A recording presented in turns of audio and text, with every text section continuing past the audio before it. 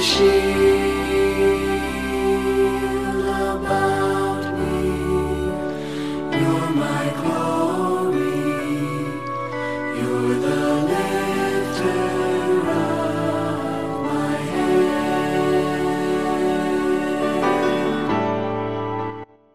Thank you for joining us here on October 23rd, 2022 with Reverend Jonathan Warren at the First Love Ministry.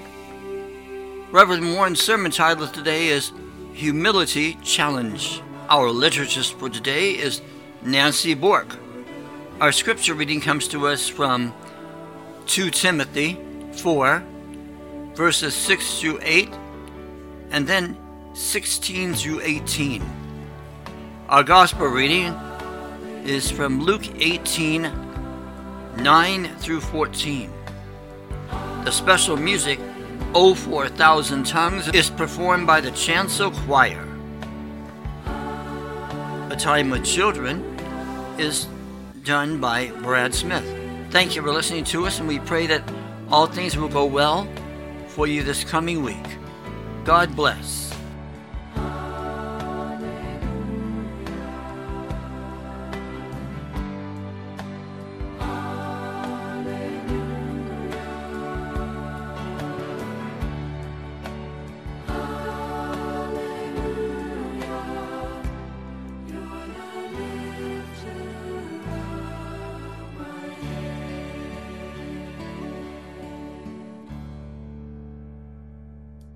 The scripture reading today is from 2 Timothy chapter 4, 6 through 8, and 16 through 18.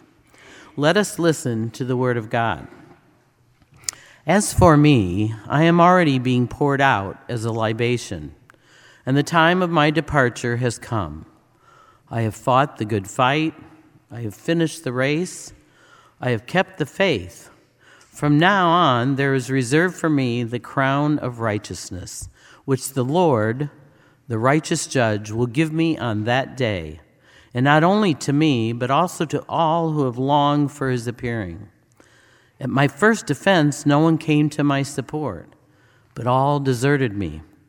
May it not be counted against them. But the Lord stood by me and gave me strength, so that through me the message might be fully proclaimed and all the Gentiles might hear it.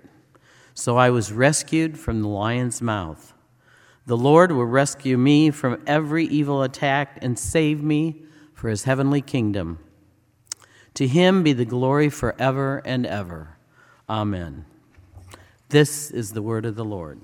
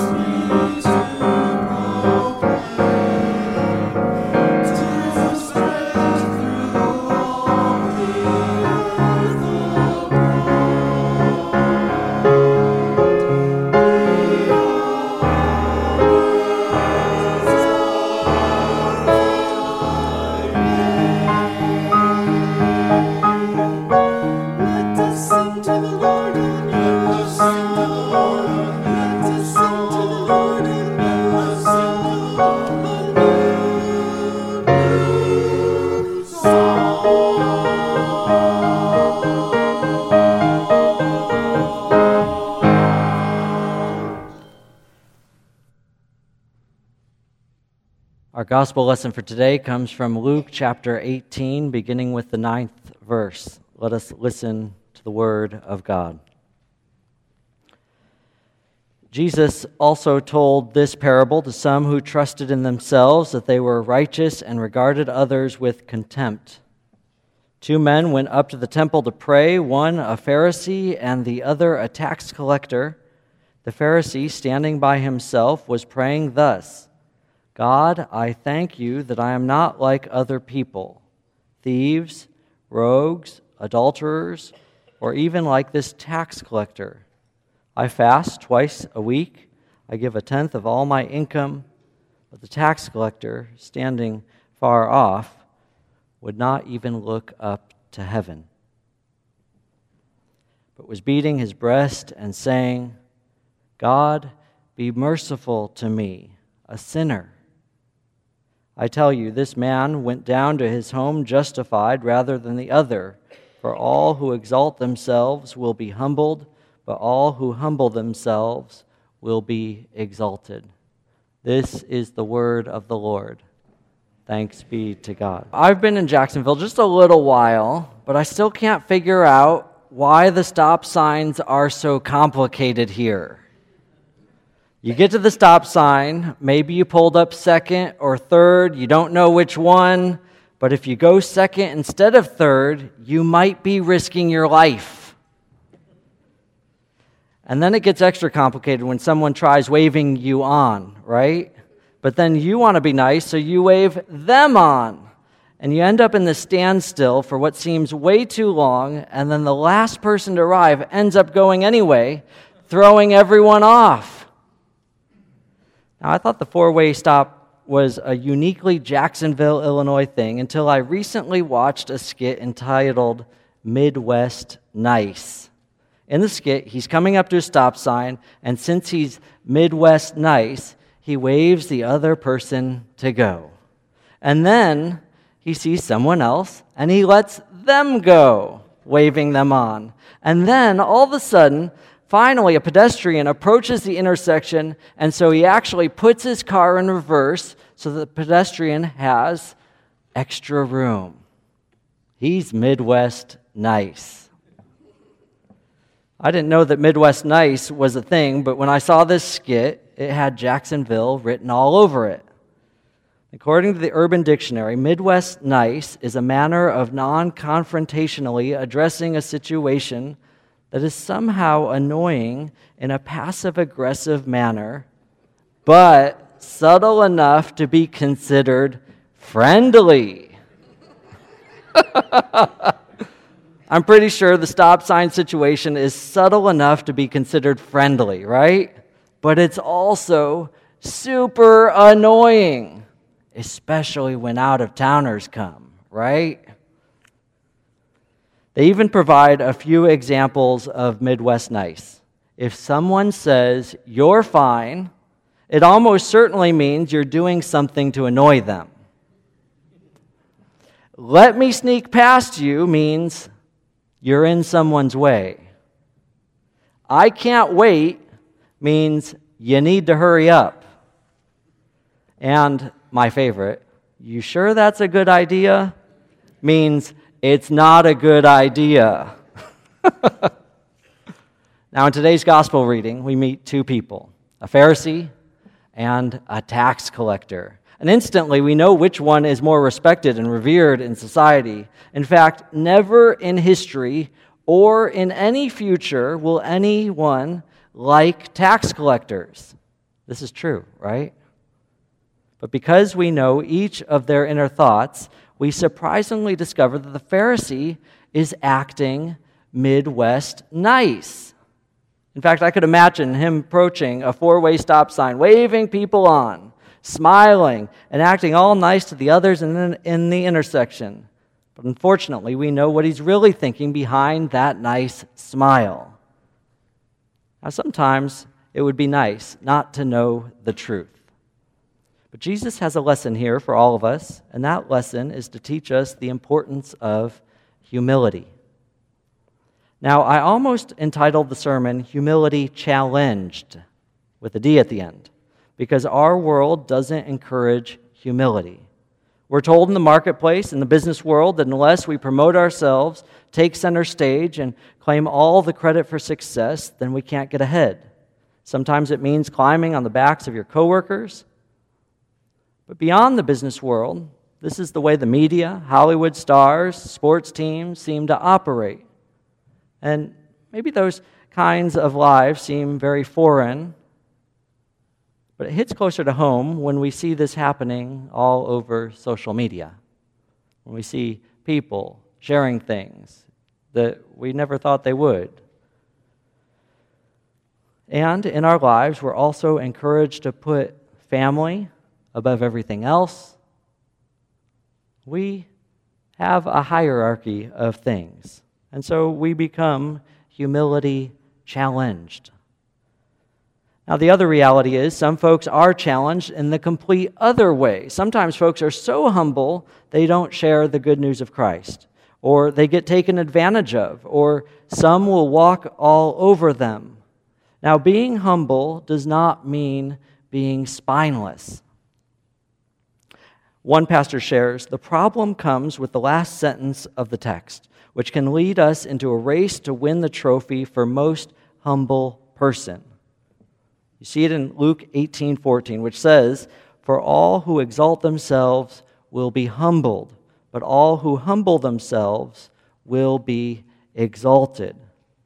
It's not very easy to be humble because we're getting mixed messages. Our world tells us one thing, and then we hear this last verse with our Midwest nice charm. We end up competing for the most humble person trophy, which is the opposite of humility. There was a story told about a man who asked his rabbi why people couldn't see the face of God. What happened, he wondered, that they could no longer reach high enough to see God? The rabbi, a very old man, had experienced a lot in his life and was very wise. "My son," he said, "that is not the way it is at all. You cannot see the face of God because there are so few who can stoop that low." How sad this is, but it is the truth. Learn to bend, to bow, to kneel, and stoop, and you will be able to see God face to face. The story reminds us of another saying, the door to the kingdom of God is exactly as high as you are when you walk on your knees. If you are standing tall, full of pride, you can't get through. Essentially, we all need to relearn how to be humble, not as a competition, but so we can see others and God the way we were intended. Because we're humility challenged, we must carefully cultivate the humility Jesus desires of us. In today's parable, the Pharisee is standing tall, full of pride, while the tax collector could barely face God. Jesus shares who the lowest was when they approached God, who the humblest was. C.S. Lewis, in his book Mere Christianity, says this about humility: "If anyone would like to acquire humility, I can, I think, tell him the first step. The first step is to realize that one is proud. And a biggish step too, at least nothing whatever can be done before it. If you think you are not conceited, it means that you are very conceited indeed." Alcoholics Anonymous has a slogan that says, "The challenge is not thinking less of yourself, but thinking of yourself less often." Humility means not putting yourself either above or below others. It means not thinking about your position on a scale. So here are a few ways we each can practice humility. Kneel. Kneeling is such a simple gesture, but it reminds us that we're not in control. It's a humble posture that reminds us that we aren't above others. Consciously get out of the way. Now, this is culturally harder for people in charge at work. It's usually tougher for men than women. It's challenging for people between the ages of 30 to 70. We have to put aside our need for attention and learn to consciously get out of the way so that others can shine. When we become lower and get out of the way, others have an important voice to share. Practice downward mobility, essentially creating a community of equals. As we follow Christ, we must serve others. That's what Christ does time and time again. He serves others. Work to break down the barriers that separate people, the rich over the poor, the able-bodied over the disabled, the literate over the illiterate, the strong over the weak. Live into the Beatitudes to create a community of equals. And then also walk lightly upon the earth. The words humility and human both come from humus, or earth. It is with humility that we accept our place as one among others. Walking lightly on this earth is not an American cultural value, but it is so essential as one of Christ's followers. Remember, these things aren't encouraged by social media, by our culture, or by our world standards. More times than not, we are humility challenged. We can't just be Midwest nice to achieve these things. In fact, that's why it's called a humility challenge, because I know it's not something that comes naturally. Work on these things this week. Kneel, consciously get out of the way, practice downward mobility by creating a community of equals, walk lightly upon the earth. Some of you do these things. Keep those practices alive. And in doing these things, we learn to bend, to bow, to kneel, and stoop. And together, we will be able to see the face of God. In the name of the Father, and of the Son, and of the Holy Spirit. Amen. If you found this podcast inspirational and would like to support the First Love Ministry programs at First Presbyterian Church, please send any contributions to First Presbyterian Church at 870 West College, Jacksonville, Illinois. Our zip code is 62650. Our phone is 217-245-4189. You can contact our secretary there between the hours of 9 a.m. and 4 p.m., Monday through Friday. Our email is office@firstpresjax.org. That's office@firstpresjax.org. Masks are now optional anywhere in the church. Our in-person church services start at 10 a.m. on Sunday. Access to our online church service starts at 9:55 a.m. You can listen to these live services on our Facebook page, which is www.facebook.com/first, FIRST,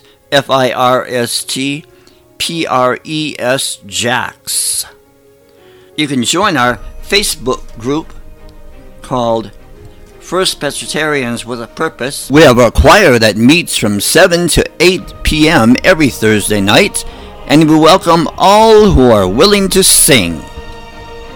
We look forward to hearing from you, either by email, mail, or phone. God bless, and may you have a peaceful and safe year.